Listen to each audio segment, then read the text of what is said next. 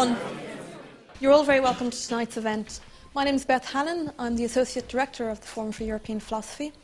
If you don't know us, the Forum has been putting on philosophy and philosophy-related events for the last 20 years, mostly based in the LSE. They're almost all free to attend, and that's thanks to the extreme generosity of our donors and the support we get from the LSE. Just a couple of housekeeping matters. If you could turn off the volume on your phone, that would be fantastic. Feel free to keep your phone on if you want to live tweet. We have our own hashtag and everything. This is being recorded for a podcast, so if you want to ask a question, please wait for the microphone to reach you so that your voice can be picked up on the recording. So I'll hand you over to Danielle, who will be the chair for tonight's event. Thanks, Beth. So, again, I'd like to add my welcome. And unfortunately, I have an apology from Howard Cagill, who is no longer able to make this evening's event. He's had to withdraw for personal reasons. So, sorry about that. But fortunately, we do have two fantastic speakers with us nonetheless. And the format for this evening's event is that each of our speakers will address the question, is political violence ever justified? So they will each speak for about 15 minutes. And then hopefully this will open into a discussion between them, and then we will open to questions from the floor. So speaking first is Kimberly Hutchins. So Kimberly is Professor of Politics and International Relations at Queen Mary University of London, and her work bridges the disciplines of political theory and philosophy. Thank you. Thanks very much, Daniel. Okay, I'll stand up here so that I can get my points across. What I'm going to say addresses the main question, but also sub-questions that were articulated in the blurb for the forum. So the discussion may broaden out a little from the main question. I think perhaps it's always more interesting if there is some sort of fairly clear position stated at the outset, although, as I think you'll see from your remarks, I see the answer to this question as anything but clear, really, at the end of the day. When one first looks at a question like, is political violence ever justified, it's not too difficult to imagine scenarios and contexts in which one could come up with pretty good arguments as to why it might be. But it seems to me that very often those kinds of arguments rely on a very major degree of abstraction from what political violence is as an institution and as a practice. So to kind of situate myself, I would say that if you're talking about isolated acts of political violence, possibly you can come up with reasons why they may be justified. If you're thinking about political violence as an institutionalized practice, then it becomes much harder to see how it can be justified. So maybe we can, in the discussion, think a bit more about that distinction. There's obviously a big question about definitions here, what's actually meant by political violence. I've been working for some time now with a colleague, Elizabeth Fraser at Oxford, looking at the ways that the concept of politics and the concept of violence have been understood in relation to each other within the history of political thought. And there's a great deal of ambiguity and contestation around that. And also, obviously, at the level of common sense, there's also a lot of contestation. So that for some people, political violence, for instance, would be specifically used mostly in relation to, say, acts of revolutionary violence rather than, for instance, war. Whereas for other people, the concept of political violence would encompass war. For some people, the concept of political violence would extend to something like domestic violence in certain kinds of feminist arguments, in which domestic violence is one of the manifestations of gender structures of power, and there is a politics to it as part of the ongoing oppression of women. For some people, political violence might include all kinds of practices that states engage in, from imprisonment through to a variety of interrogation techniques that don't necessarily involve any physical contact, and so on and so forth. So we have a real problem, I think, about precisely what we're talking about when we're discussing this concept of political violence to begin with. And I'm going to come back to that in my closing comments. in the broader sort of question surrounding the topic of this forum, one question that was asked was, does political violence ever achieve long-term goals, or does it simply perpetuate violence? Again, lots of problems there. How do you work out what counts as long-term within this context? I remember very well as a younger scholar reading a piece by Richard Norman in which he talked through how if you thought about all of the consequences of the Second World War, which is often held to be, one example of the justified use of violence, actually you could, on utilitarian grounds, decide that it wasn't just after all, and even that example of political violence didn't pass the test once you'd gone long enough term in the way that you assessed it. But what seems to me to be important about this question of whether political violence ever achieves its goals or simply perpetuates violence is precisely that it does draw our attention to violence as a practice and as an institution. If you look at the thought of people like Simone de Beauvoir or Maurice Merleau-Ponty thinking about violence in the context of resistance against Nazism or in the context of revolutionary violence in their work, some of you will have read Humanism and Terror or The Ethics of Ambiguity. They puzzle in particular over the paradox of how it is that the means of violence in and of themselves may defeat the ends for which the violence is being practiced. And I'm not sure that there's any way out of that paradox. If you are using violence as a means to an end, you have to cultivate in yourself certain kinds of skills, characteristics, techniques. You have to get certain kinds of infrastructures in place to support your practices of violence. And in and of themselves, those practices may end up threatening the end for which you were fighting in the first place. So I think that's a very deep problem for arguments for the use of political violence somehow being able to be justified in purely instrumental terms. It's not something that you can just pick up and put down like a tool, although people often speak about it that way, including, for instance, in relation to things like the bombing of Syria that will be debated in Parliament in the UK tomorrow. It's presented as something that you will do that will lead to some kind of outcome. The actual means and the ways in which they then characterise institutions and ways of doing politics don't get the attention that they really need and deserve. So I suppose I would want to say at a broader level, and this relates very much in my case to an interest in feminist ethics and feminist pacifism, that I don't think there is any political violence that does not in some sense corrupt its users. At the same time, I don't think there's any non-violence that does either. So I don't think there's some easy sort of option here that you can somehow end up with clean hands when you are engaged in political fighting, political struggle. Whether you use violence or you don't, there are going to be remainders in terms of the actions that you take. A second question that was asked in the preamble to this session was whether there are some types of violence that are more rational or ethically justifiable than others.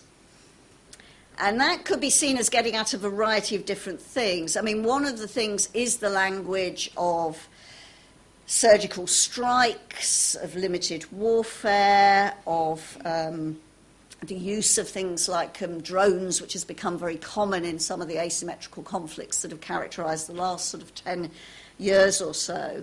It could refer, obviously, to very well-known arguments in applied philosophy around whether torture is ever permissible, or recently about, for instance, the ethics of assassination. I mean, I think it's quite interesting to dwell on the question of whether the most justifiable form of political violence might be assassination, as opposed to war or other sorts of collective practices of violence, which inevitably take various waifs and strays along the way. There's quite some interesting stuff on this. Christopher Heath Wellman and others has written on it. But again, I think it can become rather too easy to come up with an argument for why selective assassination is the way in which to conduct your political violence. You know, get the baddies, as it were, in advance. For a start, of course, you're doing without due due process. But also, if you think about what happens in terms of assassinations in different contexts, they often spark off major communal riots, major problems. So the idea, again, that you can have this nice, clean strike that will somehow sort things out without any kind of repercussions is highly problematic. There's been a recent big move in the ethics of war, led by philosophers such as Jeff McMahon, Uwe Steinhoff, who have argued that the types of violence that are essentially rational, ethical, and justifiable are the types of violence directed at those people who have effectively forfeited their rights to self-defense. There's a whole literature surrounding this which essentially models justifiable political violence on the situation of the innocent person who is defending themselves, or, say, the policeman who is defending the innocent person against an aggressive attacker. In those circumstances, it's assumed the aggressive attacker has forfeited their rights, and therefore it's okay to attack them, to kill them, or to hurt them. Again, I have quite major problems with that way of thinking. I think it individualises ideas about violence and war, which are actually collective. They involve practices, they involve police system, they involve belief systems, ideological understandings, and so on. And I think in some ways it fundamentally mistakes the nature of political violence to think about it in that way. But it's certainly one of the major ways that people have recently presented arguments for how political violence might be understood as justifiable. Another of the questions that was raised in relation to this forum is there a clear line between resistance and political violence? It's a real shame that Howard Cagill isn't here. I mean, I don't know how many people have read his book on resistance, which is a great read. I very much recommend it. But in that book, Gandhi and Mao are both key exemplars of resistance. In other words, Howard argues very, very strongly that resistance may be either violent or non-violent. So in other words, you can't draw a line and put resistance on one side and political violence on the other. And I would agree with that. I think that's a legitimate argument to make. If one thinks of resistance as a kind of attempt to halt, stop, defer, deter, then it may take many different sort of forms, and a war of position is one, and a non-violent action of Gandhi's kind might be another. I've been very interested recently, along with Elizabeth Fraser, in looking at the work of Gandhi and Fanon in relation to each other, looking at them comparatively. And there are two different sorts of lines that one finds being drawn in their work and their thinking, and obviously they were activists as well as thinkers. There's the question of how you draw a line between violence and non-violence, and this is the reason why I think non-violence can never be a pure position either. Gandhi was constantly worried by the difficulty of how you actually could be sure as to what was genuine non-violence. And he constantly revisited the actions that people had taken in his movement and in analysing them decided that actually violence had been present, and that was one of the reasons why maybe they hadn't worked in the way that he'd wanted them to. But you see this constant negotiation between what counts as violence and what counts as non-violence in Gandhi's work, and what comes out very strongly is the real difficulty of drawing that line. The other line that I think is really interesting, and which you find at work in Fanon, but also obviously elsewhere and all over the place, is the line between good and bad violence. In Fanon's case, he wants to make a very clear distinction between colonial violence and anti-colonial violence. And there's a great deal of discussion in Wretched of the Earth as to how you can make that distinction. But in the final chapter, when he talks about the mental health issues that emerge for both the torturers and the tortured, for the people fighting for the FLN and for the people fighting on behalf of the French imperial regime, what you see is the same kind of damage is done, whether it was anti-colonial violence or colonial violence that was being inflicted, or at least that a very great deal of very similar damage was done across the board psychically to the people who were involved. If anybody hasn't read that chapter, the last one of Wretched of the Earth, I really recommend it because it is so interesting to see the anatomization of, the French bloke who's engaged in torturing, who can't get to sleep, who's hitting his wife and children because he hears the screams all the time, and he comes to Fanon for treatment in order that he can be cured and go back to torturing again.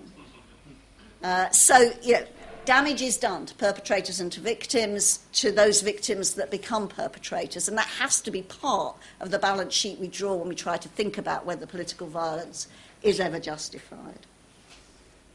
The last question that was asked in relation to the forum, which is in some ways more, I think, of a social scientific question perhaps than a philosophical one, although it relates back to the problem of how you define or conceptualise political violence, is the question of whether we need new ways of understanding or classifying political violence in the early 21st century. Clearly the LSE, work of people like Mary Kaldor, has been really influential in arguing that the nature of war shifted in the post-Cold War period. And it's certainly the case that we see a predominance of civil war, of asymmetrical war, of insurgency, counterinsurgency, of terrorist violence. All of those things have marked the conflicts of the last 20 years, as opposed to major interstate engagements, although obviously there has been some interstate engagement as well. Do we need new categories to grasp all of that? I'm not sure that we do, although I think that there are certainly interesting and perhaps somewhat novel ethical questions that arise because of the characteristics of political violence in the contemporary era. So that, for instance, 30 years ago, the ethics of selective assassination as a tactic in warfare would not really have been given much of a consideration. With the invention of drones, with the supposed capacity to identify particular targets, and with, it appears, the acceptance increasingly that you can execute people before you have tried them, etc. This has become a much more live question within ethical and moral debate. So there is a sense, I think, in which the particular patterns of political violence give us different kinds of ethical questions and problems to focus on. But I'm not sure that we actually are unable to conceptualise those questions and problems. It seems to me a lot of the concerns we have and a lot of the things we're trying to think about, we can see a lot of continuity with, say, what Merleau-Ponty and Beauvoir were trying to think about in the 1940s and 50s. So I don't think we really do need new ways of categorising violence. And I will stop there.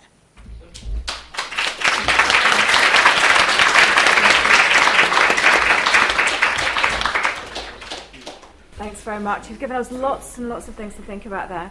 I'd like to introduce our second speaker, Professor Maeve Cook. Maeve is Professor of Philosophy at University College Dublin, and she's published widely across political and social philosophy, as well as European philosophy. Thank you very much, Danielle. So thank you very much for the invitation. I'm very happy to be here.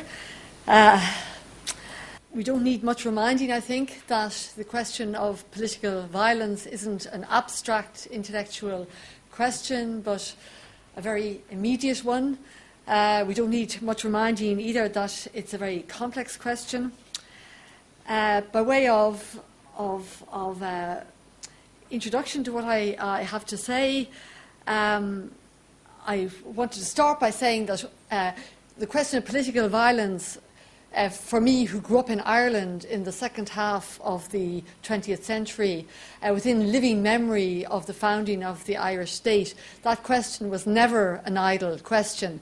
In parts of my family, indeed, when I was growing up, the saying, "burn everything English except their coal," was partly a joke, but it was a joke with a certain undertone of seriousness.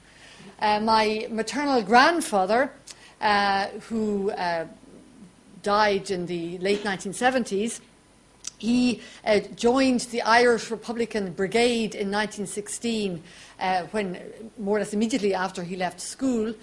And the Irish Republican Brigade was a secret revolutionary organisation dedicated to the armed struggle with a view to establishing an independent democratic republic, and it's probably best known for its part in the staging of the Easter Rising in 1916, but also for the proclamation of the Irish Republic. And in fact, I found it very, very more than interesting, if interesting can be taken to be, it had an impact on me rereading the proclamation recently. The proclamation makes no secret of the way in which it sees a link between the armed struggle and independence, commitment to democracy, commitment to republican ideals of civil and religious liberty, equal rights and opportunities for everybody, universal suffrage in 1916, I mean, certainly ahead of England and many European states in that regard. Also to a commitment to cherishing each child in the new republic equally. So, but the point is the link between that and the armed struggle. In fact, I can read you a few lines from paragraph 3 of this 1916 proclamation of the Irish Republic. So here we go. In every generation, the Irish people have asserted their right to national freedom and sovereignty. 6 times during the last 300 years, they have asserted it to arms.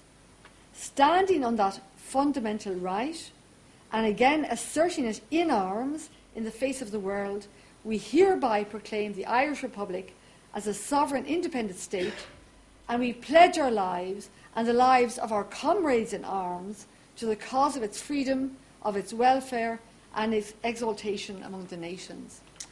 So my grandfather was very proud of having been and being a Republican until he died.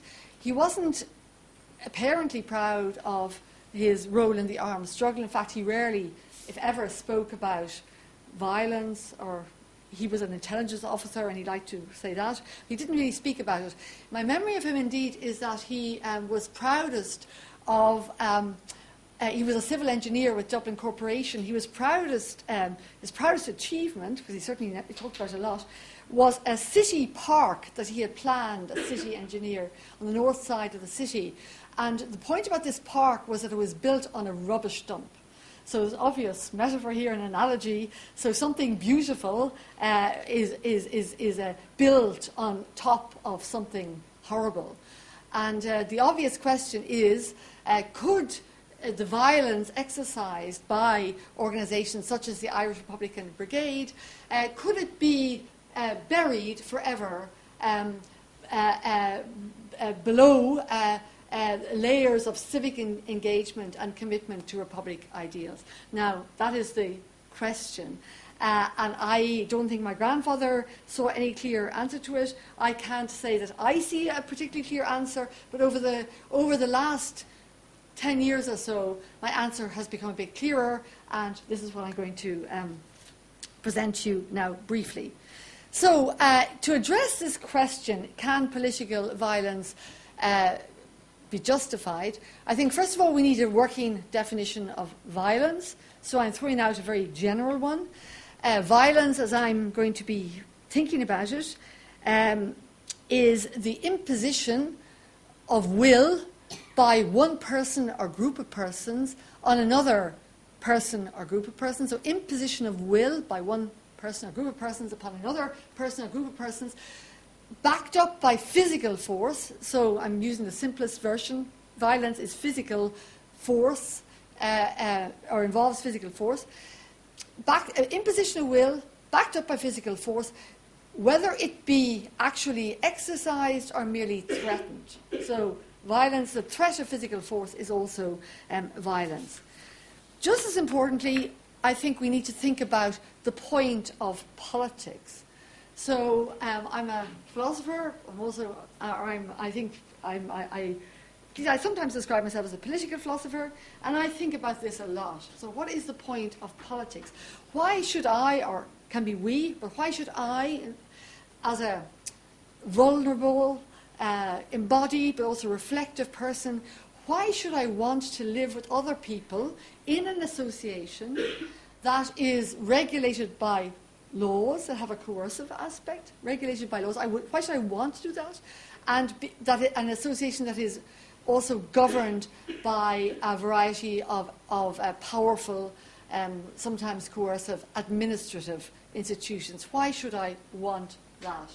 Now, as many of you know, and if not, you can well imagine, in the course of the last several thousand years, there have been a number of answers to that question: why should we live in political association with others? I think there's broadly two kinds of answers. They're not distinct, but I think they're distinct enough to, not completely distinct, but they're different enough to separate them into two groups. One kind of answer, why should we live in political association, emphasizes security, protection of individual interests or group interests, such as they are. So, if you like, I think Hobbes is the emblematic figure here. Hobbes thinks the point of politics is security and commodious living. So, happiness, well-being, but in the sense of, protect my interests, give me a certain amount of security and peace. The second group of answers thinks of well-being in a more developmental sense.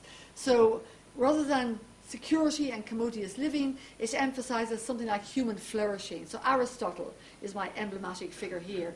The point of politics in this tradition is something like, well-being, as I said, in the sense of human flourishing, happiness, but in the sense of something we aspire to develop over the course of our life.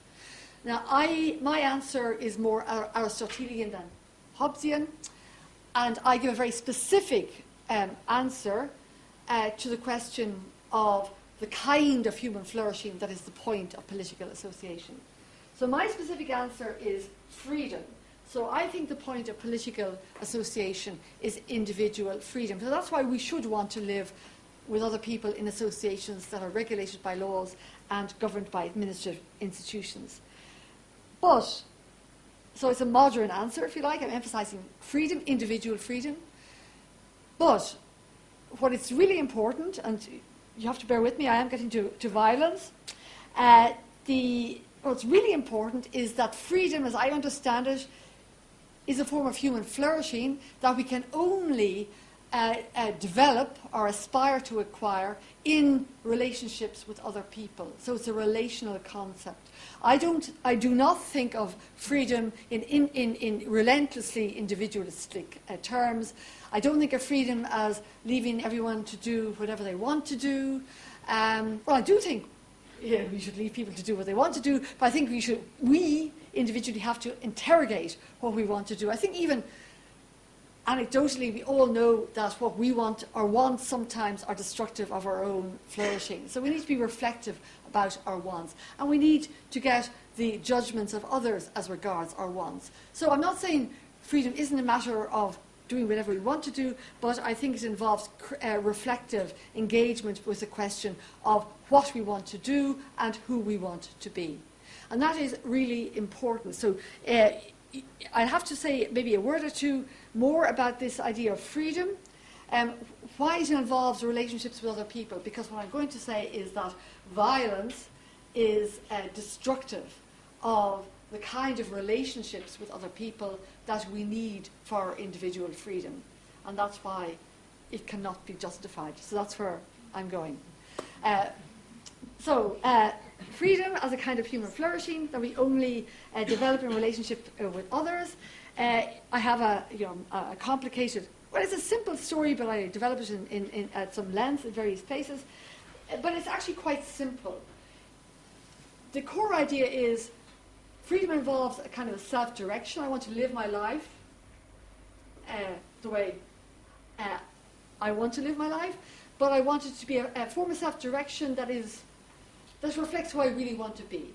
So it involves asking myself the question, do I really want to be who I want to be? This is a kind of critical engagement. And the second, or at least the key move I make is that question can only be answered through engagement with the views and opinions and attitudes of other people. So I myself am not, I obviously have a lot to say about who I want to be, but the rightness of my decisions, the rightness, my decisions as to which path in life I take, the kind of person I become. These are questions that are in which everybody has a stake, and in which it's important for me that I learn from other people's perspectives. So, freedom for me has a subjective element. I work out for myself the kind of person I want to be, but it has this trans-subjective, or perhaps more precisely intersubjective dimension, in that I engage with I open up my views, my concerns about the right way to live to the critical evaluations of others. Okay, so I've given you my answer.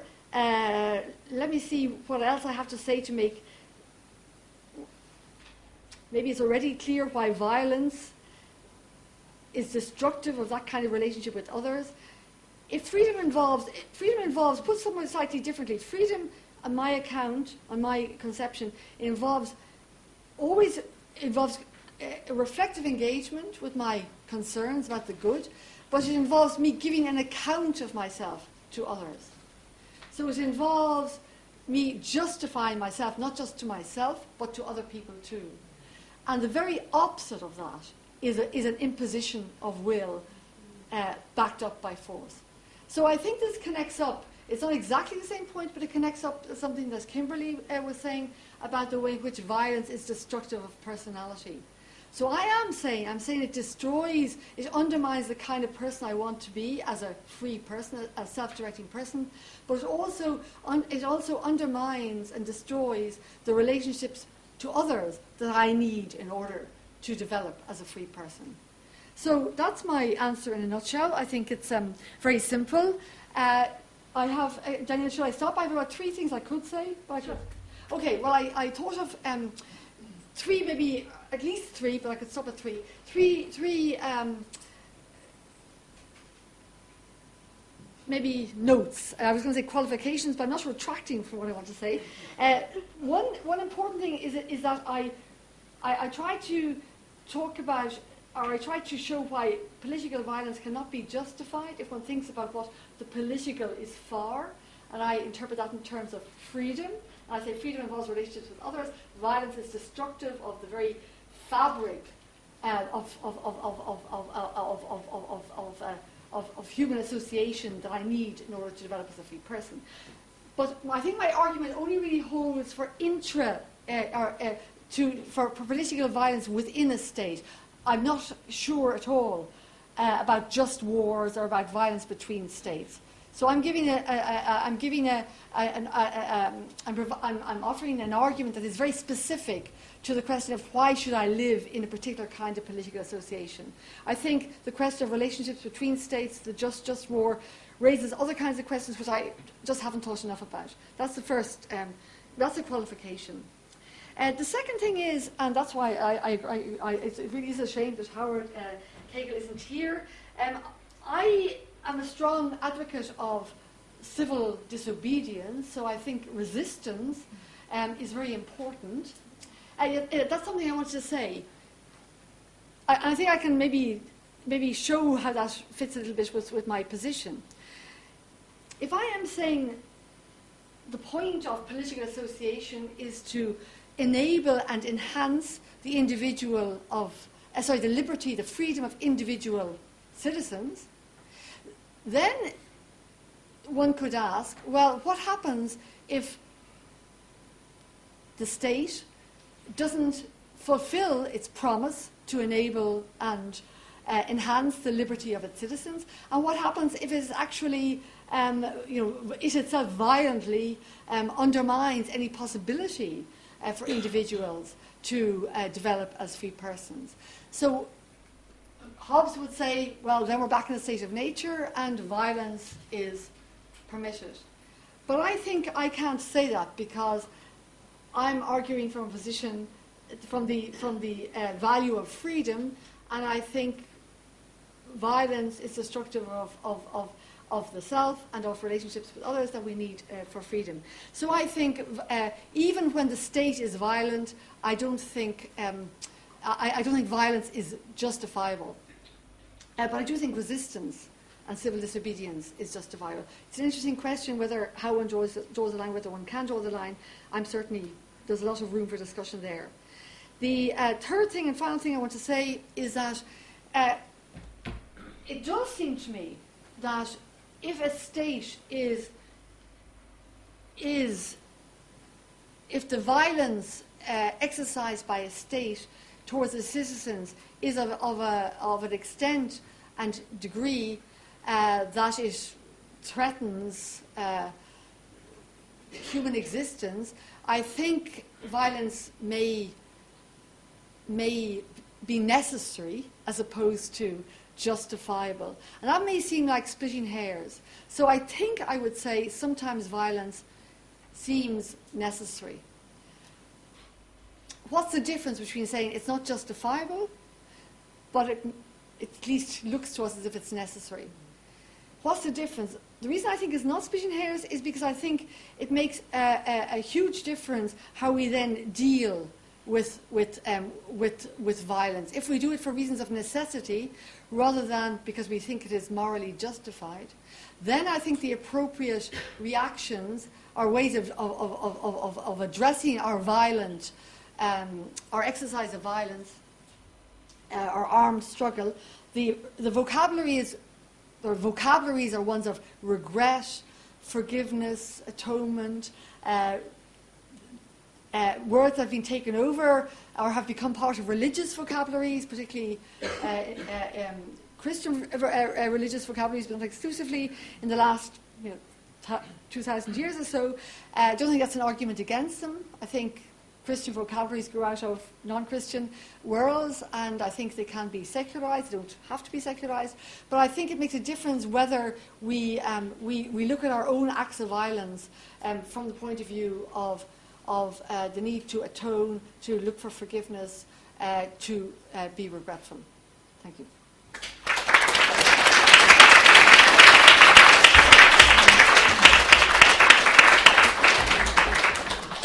Thank you. Thanks very much to you both. I just want to ask a couple of questions to get the discussion going, and then we will, open it up to questions from the floor. So one of the things I was struck by was your framing of the question, Maeve, was explicitly historical in a very personal sense. Mm-hmm. And when you were talking about the role of thinking through history in terms of this question, it was in a very different sense, Kim. And I guess I just want to ask the pair of you, what role do considerations of history have in our response to this question? Because very much in the situation we're in at the moment, all the time I'm hearing this question of learning, this issue of learning from history. What does it mean to learn from history, I suppose? Sorry. Yeah. I mean, just one short answer to that is that people talk about learning from history, but very rarely do, I think. It does seem to me that whether it's acknowledged or not, within some of the literatures around justifying violence, there are certain kind of canonic things that get... So for some people, it's things like anti-colonial struggle that is the archetype of justified uses of political violence.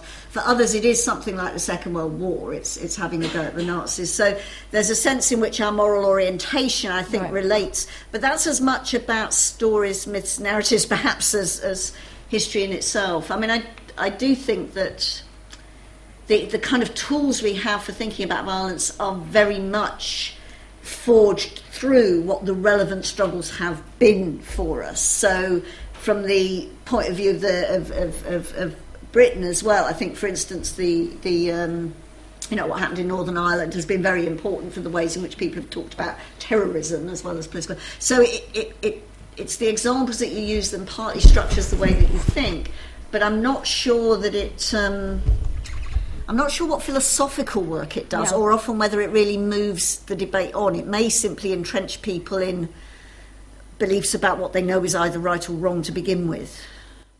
I did start with an attempt to situate the question within my personal biography.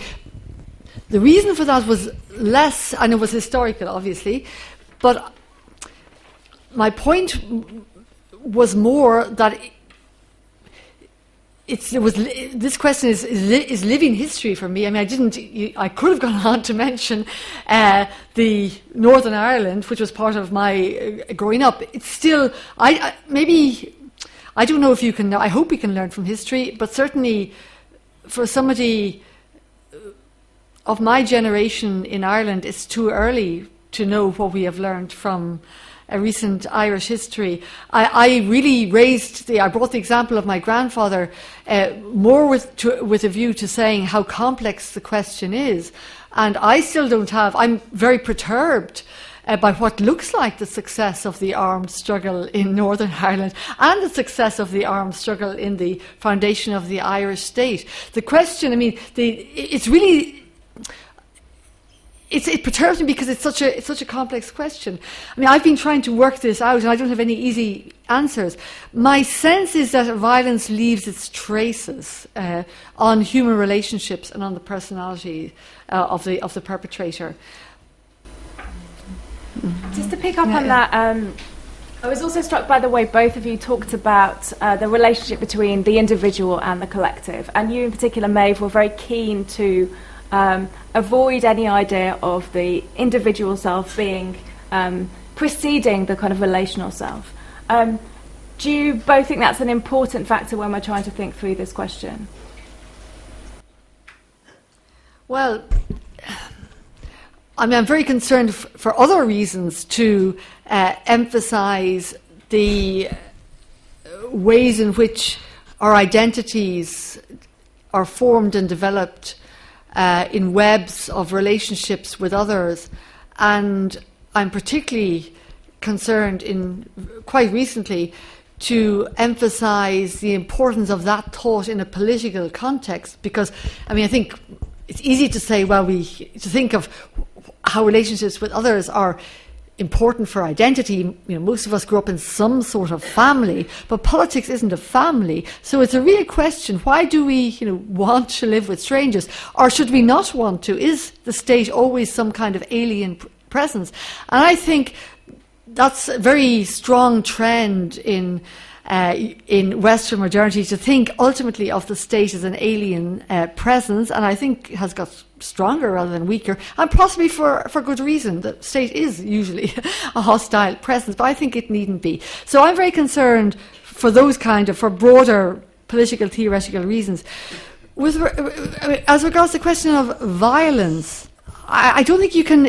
Once you think of identity in associational terms, then I think you think of any. I mean, violence. It can never be any act of violence. Must if you think of yourself as always developing in association and relationships with others, violence doesn't just hurt me or others; it hurts the relationships between others. So I think that's just the kind of perspective you have to take. I mean, just to add to that, I take that point entirely. Although I think there's another step here as well, which is we tend to speak about violence as if it is an act. It comes out and there's an act of violence and it's there. But acts of violence always come out of practices, institutions, contexts. Violence bonds. I mean, people in armies and battalions and people who shared a war, they share. You build relationships through violence as well as destroying them. That's true.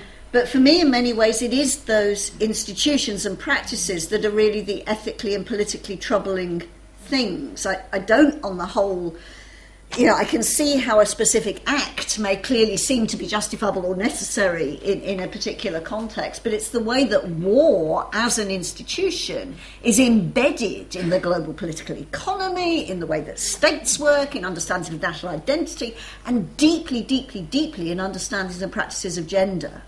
It absolutely permeates the world that we live in lots of ways, and I think we have to be very careful not to treat it as if it's some separate thing, rather than actually being very thoroughly part of who we are and what we do.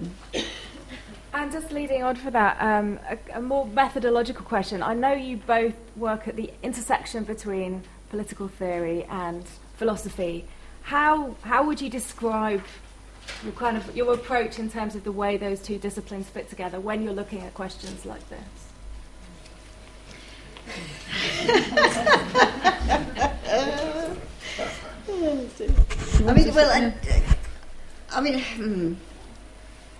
There's so many different things I could sort of say to that. Yeah. I mean, there's clearly a sense of, the way that I think about the social and political realm is profoundly affected by insights that I derive from a tradition of thought that I'd say goes back to Hegel, if not further. So there's that sort of there.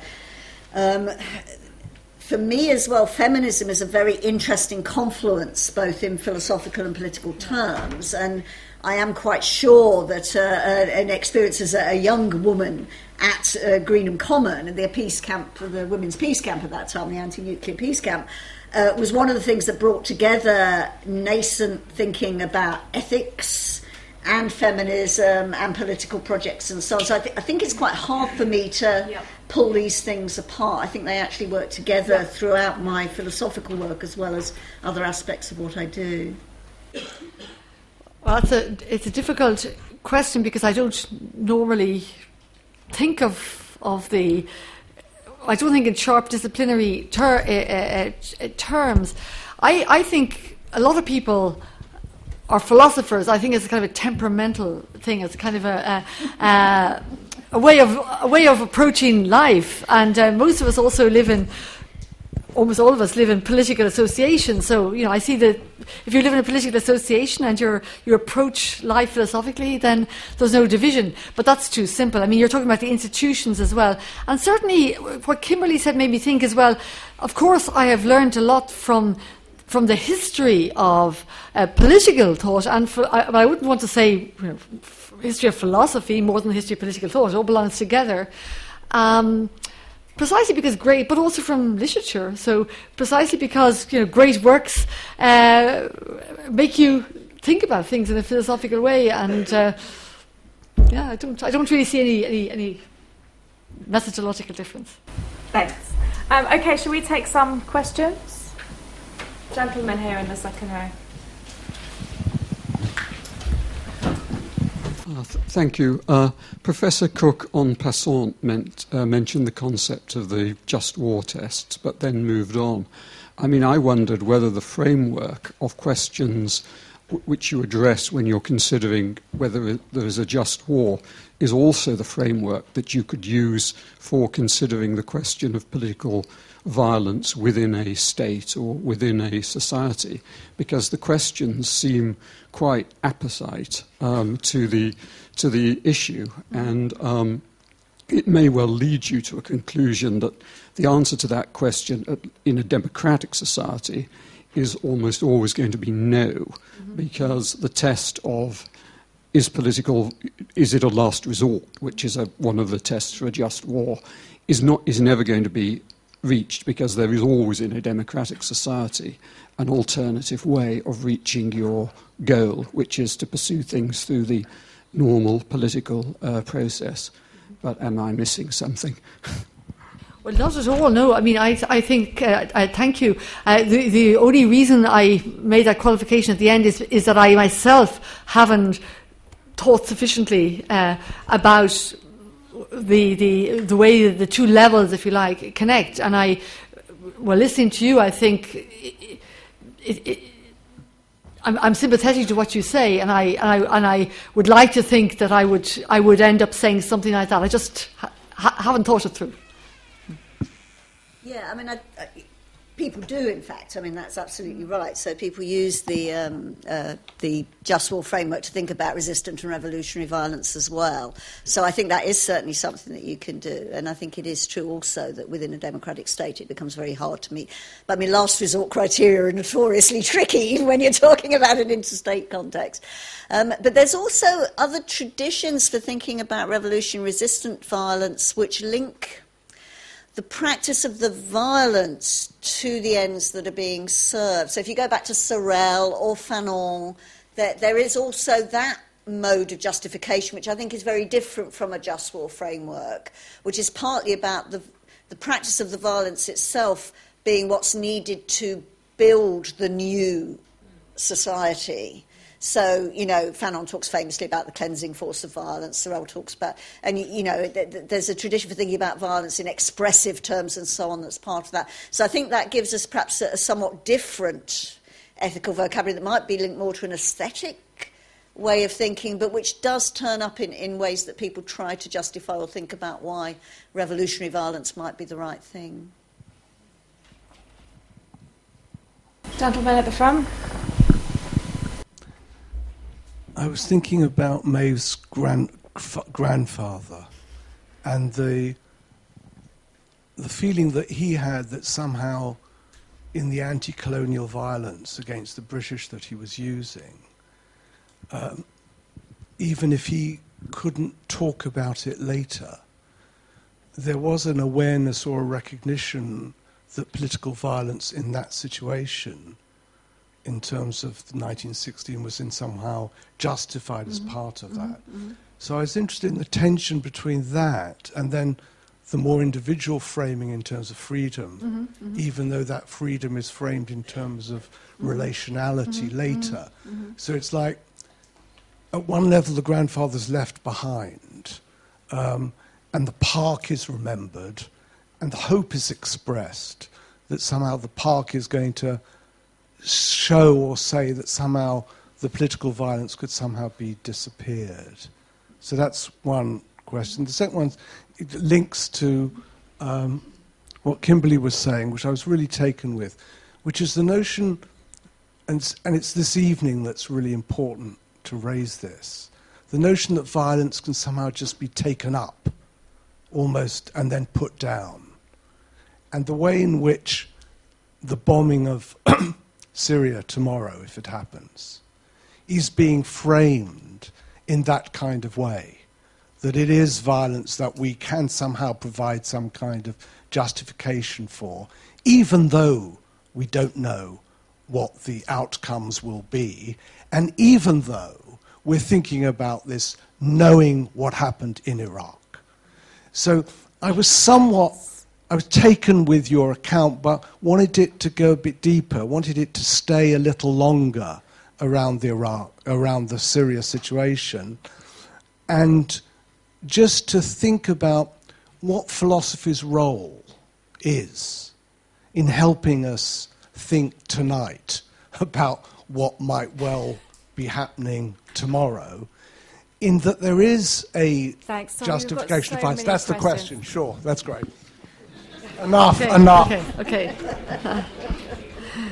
Well, I thank you very much because you put your finger on the tension that perturbs me in my own attempt to address this question. The tension is between, well, I'm part of me still thinks, well, maybe it is true. Maybe violence can be justified because maybe it can be just, or maybe it's not a question of, I don't think it can be justified, but maybe it can be buried and we can just start off. But no, the reason sometimes I think like that, and certainly I have in the past, but the reason I don't think like that now is because, I mean, my truncated story, of course, left out everything that happened between 1916 and the founding of the Irish state, and there was a very, very horrible civil war. There was at least 10, if not 15 years more of dreadful violence. And in fact, within my grandfather's extended family, there were people on one side and people on the other, and that was true of many, many families. But nonetheless, one could say, well, at some point, people put it behind them and they moved on, and that's true, I think.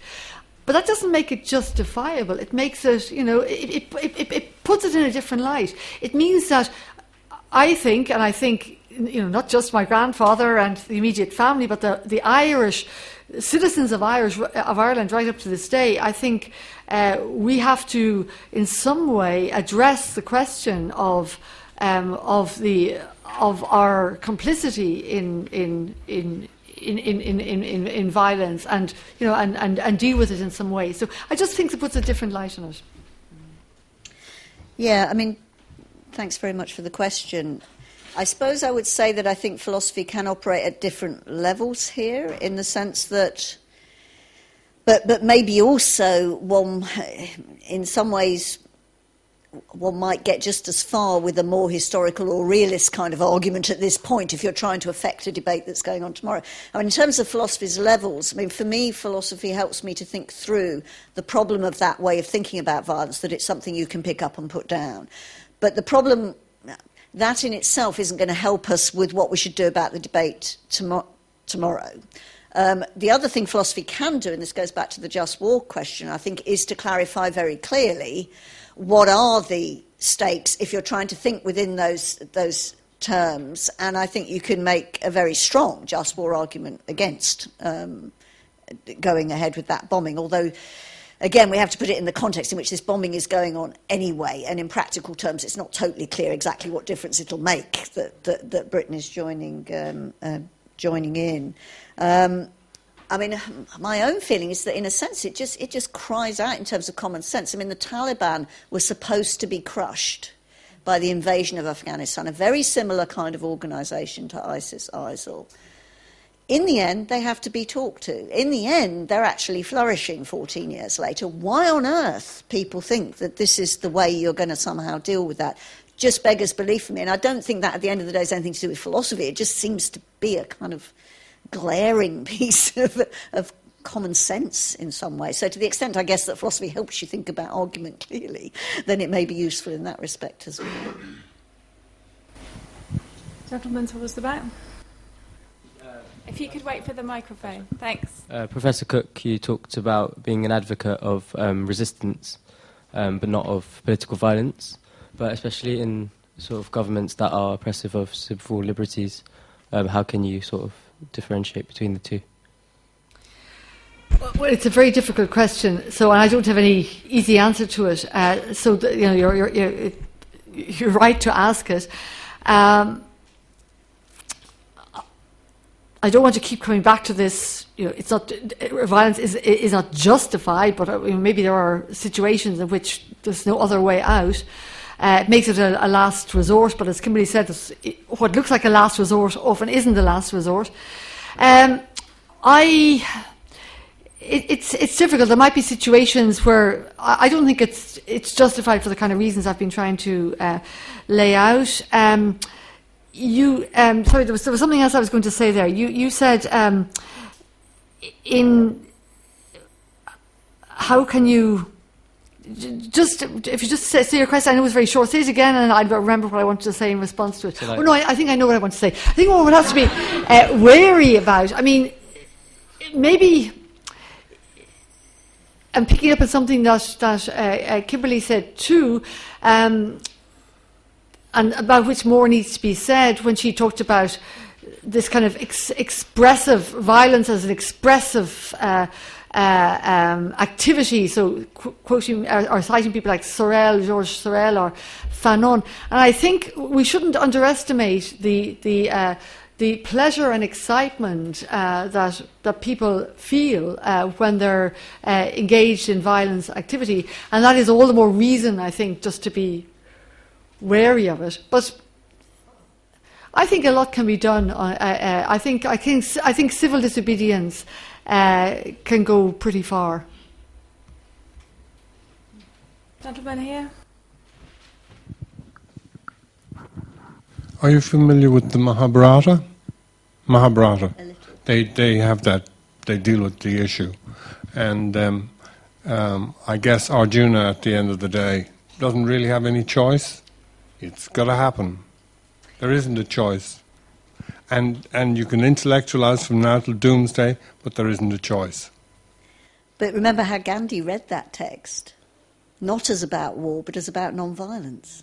Well, yeah. So I mean there's a lot in the interpretation here. So you have to fight, but the way in which you fight need not be violent. And I mean, I think it's really fascinating. I'm fascinated by the way he used this war text as such a crucial reference point for his own commitment to non-violence. But there is something about fighting there that is really important, but it's then about how you fight.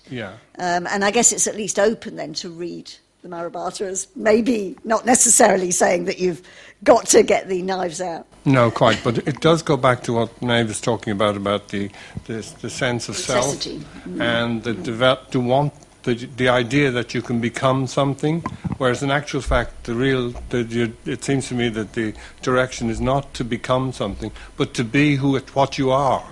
It's not you are what are you? That's the question. Whereas the child has overlaid on top of him all sorts of identities that are imposed from the outside. That is the violence. And the child, underneath that is the sense of self that the person, they are, who they are. Right? And then you got the name and all the additions to that, like you're a good girl, you're a bad girl, whatever it is, etc., etc., etc. And that's what ends up as an adult, totally confused. Well, just there's no contradiction there, because being who you want to be could be the person, in your terms, who you really are. You know, if you think that there is and there could be, recovering or retrieving the already exists. Yeah, I don't rule that out at all, not at all. No. I think there was a question at the back. Yes, lady at the back row. Thank you. I actually had a question, because I'm fairly curious what you actually mean by justified, because you haven't touched upon that at all. Like, justified for whom? Justified for what purpose? Are you justifying after the violence or before the violence? Is it the UN? Is it a state? Who's actually justifying? Yeah, I mean, I think there's obviously a lot of things you can say in terms of what's meant by justified. I mean, philosophical terms, it's often around a certain set of principles that are supposed to tell you what's justified and what isn't. When I was using the term, I was thinking in terms of morally justified. So is the use of political violence ever morally justified? I am not persuaded, on the whole, by the notion that some particular authority in and of itself can make violence legitimate. And I think we very often don't think enough about the violence of the state, the everyday violence of the state, because we just assume that's something states do, so we don't question it in the same way. I mean, it's the classic thing, there's a demonstration and somebody throws an egg and some policeman sort of uses a truncheon, and when it's reported as there was violence in the crowd, not that the policemen were violent, or even the fact they were sort of sitting there with the shields and truncheons was part of violence. So I would be reluctant to go down the road of saying, because it's the UN, that must make it okay. I think of justification as a process between persons, so it's not something. Well, let me say it's a process of giving reasons to others, receiving them back. There's no knockdown reasons. Reasons can always be interrogated. A request for further reasons. I don't think there's any end point to the process of justification. But the important point is, in what I've been saying here and what I think generally, is that when I say giving reasons to others, you can also think of it as giving an account of what you did or what you believe to others. And I think it's really very, very difficult to justify violent actions to others who are affected by them. If you can think of, maybe somebody, there isn't time for us all to think about it here, but I couldn't think of any instance where I could convincingly say to somebody else, well, I really had to act violently towards you for your own good. And people did say that in the past. I don't know how I could say that in any circumstance. Now, I could maybe say it about what I did to somebody else, but that would leave me open to all sorts of other worries. So violence is a process, and open-ended process, and think of it in terms of, justification is a process, an open-ended process, and I think of it in terms of giving an account to myself to others. Gentleman here. Yes, I'm thinking about what Professor Cook said about the worrying trend towards individualism in society. I'm also thinking about what Hegel would have said about the worrying trend towards people not being good citizens and behaving irresponsibly. And I'm also thinking about the most violent conflict that humanity has ever seen, which is the Second World War. And I'm wondering what the speakers could say about how we can try to ensure that we don't get catapulted back to a situation of the 1930s where there are individual states in Europe pitted against each other, and how we can make sure that this European referendum is won, and what we as philosophers can do to make sure that we stop these worrying trends in their tracks. Thank you. Big questions for you then. Yes, I mean, I think, perhaps it's impossible to overestimate the power of philosophy, I don't know, but I mean, there are things that we can do as citizens, clearly in relation to the specific issue of the EU referendum and so on. I am not quite sure how one sees the link between good citizenship and the absence of war. You could argue that there was a lot of good citizenship around within states at times of very major interstate conflict, not to mention times when states were going out and colonising the rest of the world. So I think it's quite, this is something that Maeve raised in relation to republicanism generally. It's always been a bit of an issue about the inside-outside distinction there. So you could argue a lot of encouragement of good citizenship, if it's within a state model, won't necessarily do away with the threat of interstate war at all. If you're thinking more along the lines of global citizenship or international citizenship, then it's something else.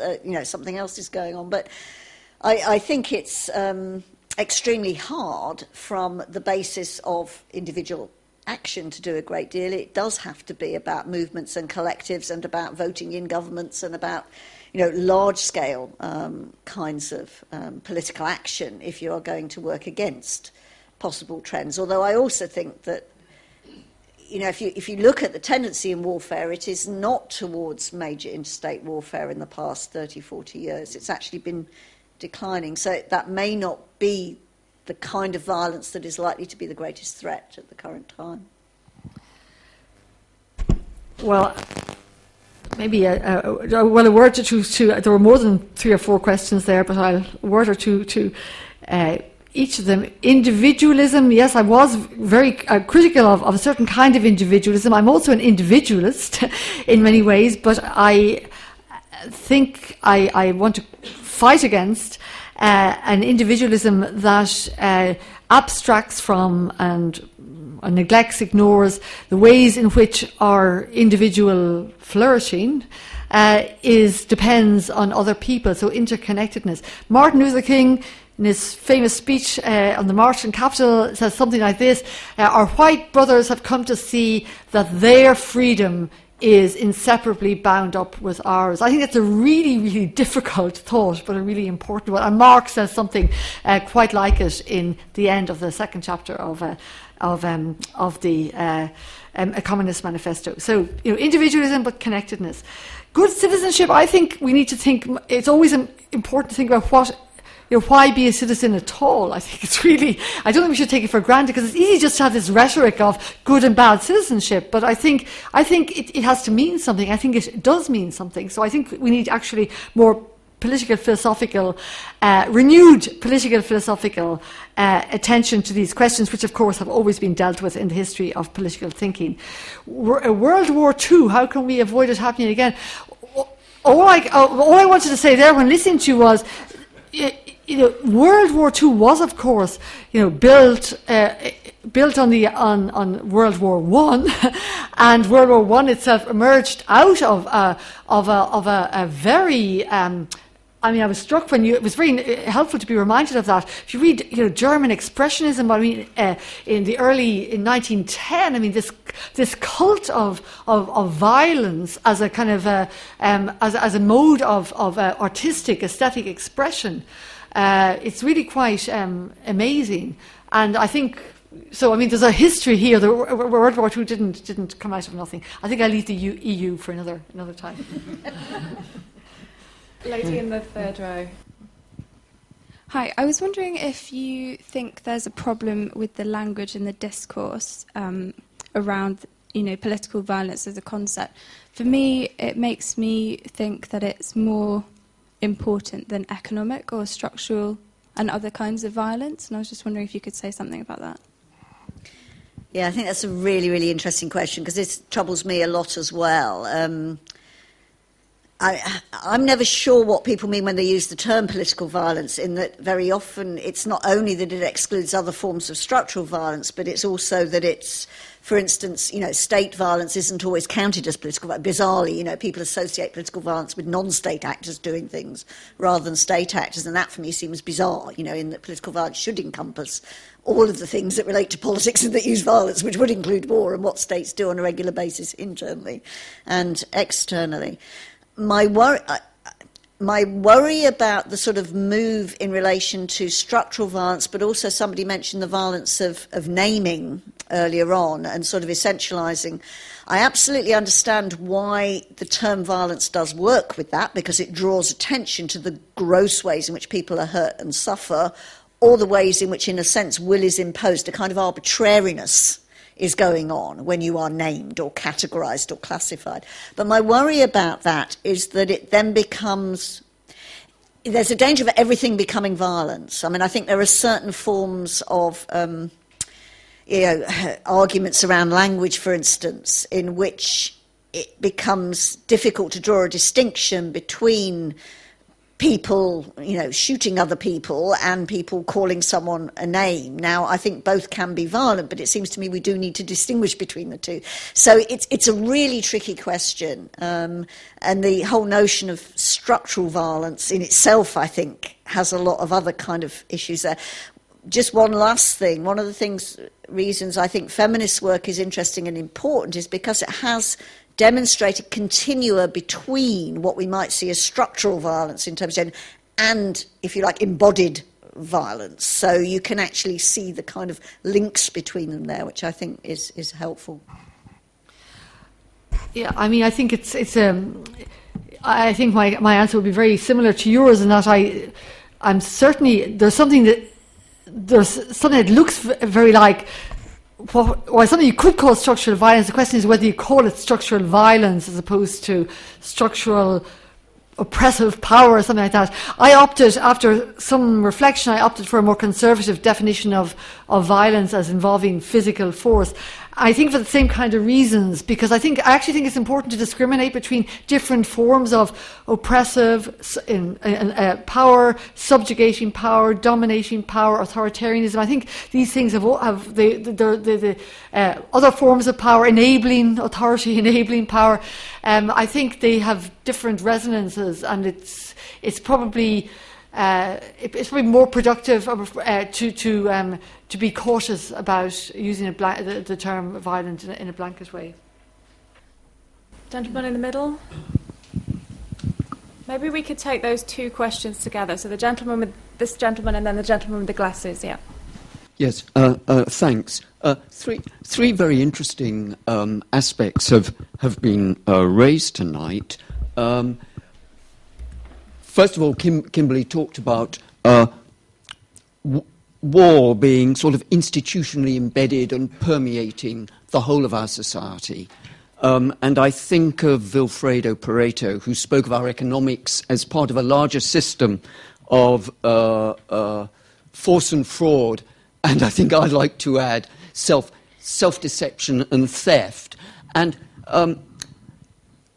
the other point about art and philosophy, the relationship between them and those getting us to think philosophically through these issues. And there's William Blake that in his Lower Koan, is it? Yes, 1820, which is sort of foreshadowing Marx, he says, where any view of money exists, art cannot be carried on, but war only. Wow. Our present situation, perhaps, how can we bring that together? I mean, our ruling order, what is it? If you could try and frame it as a question. I was just going to say, how can we get a philosophy of history? I think Hegel said something like, his name's been mentioned various times, the lesson of history is that we don't learn the lessons of history. And I'm wondering how our ruling order, our Cartesian rationalism, empiricist positivism, with its very individualistic, its subjectivist theory of non-cognitive theory of value, its one damn thing after another ideographic view of history, how that can come up with any sort of understanding of seeing patterns, but particularly in a Hegelian sense or in a negative sense. You know, Bacon's three idols, four idols, etc., etc. We get it in Shakespeare. It's Petrarchian history, ironically. Thank you. And the gentleman with the glasses as well. Hi. I was wondering, in your discussion of individual freedom, interconnected individual freedom, and discussion of state violence, you haven't mentioned anarchism. I'm just wondering how that would feed into your discussions. Thank you. In my broader picture, I try to explain why laws, the laws of the state, can enhance, not just enable, but also enhance individual freedom. So that would mark me off as not an anarchist. That's a very difficult position to occupy, my position, but I'm trying to occupy it at the moment. And it has something to do with the idea of authority as a non-authoritarian modes of authority. Authority is having a kind of an educative function, and I think we can learn a lot from the history of philosophy, to connect up with the other question, as regards the benefits of constraining education and development. So I'm not an anarchist. Just very briefly on that, I mean, I think it's really interesting, I suppose, that anarchism had these debates and continues to have these debates about diversity of tactics. And if you go back to the 19th century, Bakunin and so on.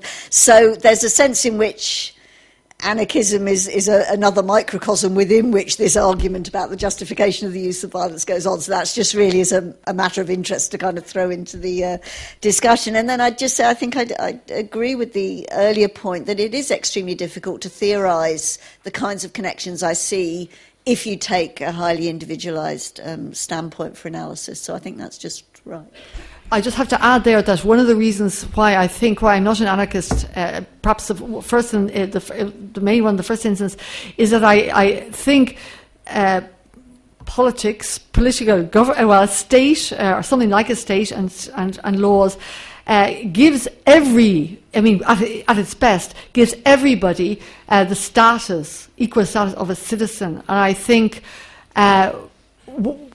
That's an indispensable starting point, and I mean there are various forms of anarchism. So I'm open to being persuaded with regard to this. But I think I want to know that at least legally speaking, I have certain rights as a citizen, and I can start from there when I'm acting in the world. Okay, should we take two questions to finish? I think gentleman here and then gentleman in the front row. First of all, I wanted to say congratulations because this remembered me my first lesson in philosophy, and really it was about how philosophy was born. No? In the Greek colonies, where there was this free debate, and this is great. Really, always asking yourself why, and the relation with others. Really, it's great. It's the way of developing. So, my question is: can we answer to this violence? As an economical institution, I might say, as a student in economics probably, with the public debate, with the free public debate, can this be the answer? Thank you.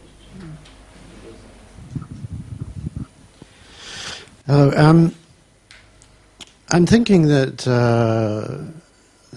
things are going to go badly in the vote by bombing Syria, and even though our participation will be largely symbolic, I can't help but think it'll be a stunning victory for ISIL or Daesh, and I'd be happy to be told why I'm wrong.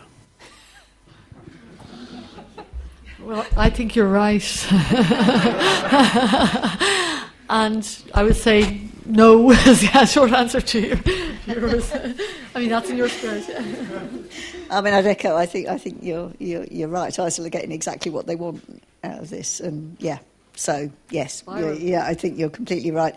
I think the thing with the I mean, I do think that it was a bit like you were saying earlier, Maeve, about, what kind of account could you give to someone that you were about to inflict violence on? So if you can get a debate between, sufficient parties, then I think you can start to at least unpack these assumptions and these everyday common sense sort of turning to violence to resolve problems. I'm not saying it's any kind of easy solution, but I think it's quite interesting to think about dialogue and interaction as a way of countering the prevalence of turning to violence as a resource. But you were also asking a question about, I thought you were, the reason I only said no there because of the question of economics. So I thought you were asking about a certain kind of argument for violence or for war in terms of economies.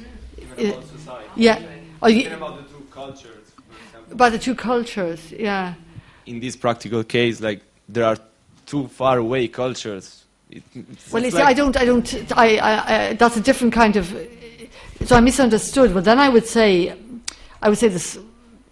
I think there's always possibility of engagement between cultures. I don't think, and there has to be. I think this is absolutely imperative, and I think it's really important for philosophers and political philosophers and political scientists to make that point and to show how it's possible, how we learn from each other all the time, and we have to learn from each other all the time. And I think precisely, one of the reasons I began to think about I know we have to be nearly finished, but one of the reasons I began to think more about political authority is because somebody who was coming from a very different culture, trying to develop a radical democratic theory of Islam, said to me that in one of my published writings, I had insufficiently distinguished between authority and authoritarianism. So, I thought, mea culpa, I haven't. I have sort of, I grew up at a time where all authority was bad, but authority can be good. And he was, of course, thinking of the authority of the holy text, and this is important in a political context. And I thought he's absolutely right. There are good forms of authority too. So there can be within Islam, there are very many ways of approaching the authority of tradition, and that's the way. That's an example of how I certainly think we have a lot to learn from other cultures. Yeah. I think we can just squeeze on one very quick question. Gentleman in the middle. Sorry, I've picked the most inaccessible question, haven't I? Do please try and keep it very brief, because we've only got a couple of minutes. I'll do my best. Because I'm really bad at it. I'm a graphic designer. I have nothing to do with social studies or whatsoever, but still I have some ideas on the political aspects. And it's a question more to the Mrs. Cook. You were talking about the question, why should we live in political society? And by political society, as far as I understood, you meant the state. And the reason that you stated, correct me if I'm wrong, is we have to have state in order to protect our individual freedom and rights within those freedoms and liberties. But the question will be how freedom can be protected by something that can become violent at basically any time. Because as Giorgio... I think that sounds like a question. Okay, thank you very much. Yeah. Can I answer? Yeah, this won't satisfy you, I'm sure. It's a really good question. And my quick answer to it is that the state, or something like the state, so political association, regulated and governed in certain ways, it can, of course, and it does, and it usually has become violent at any time.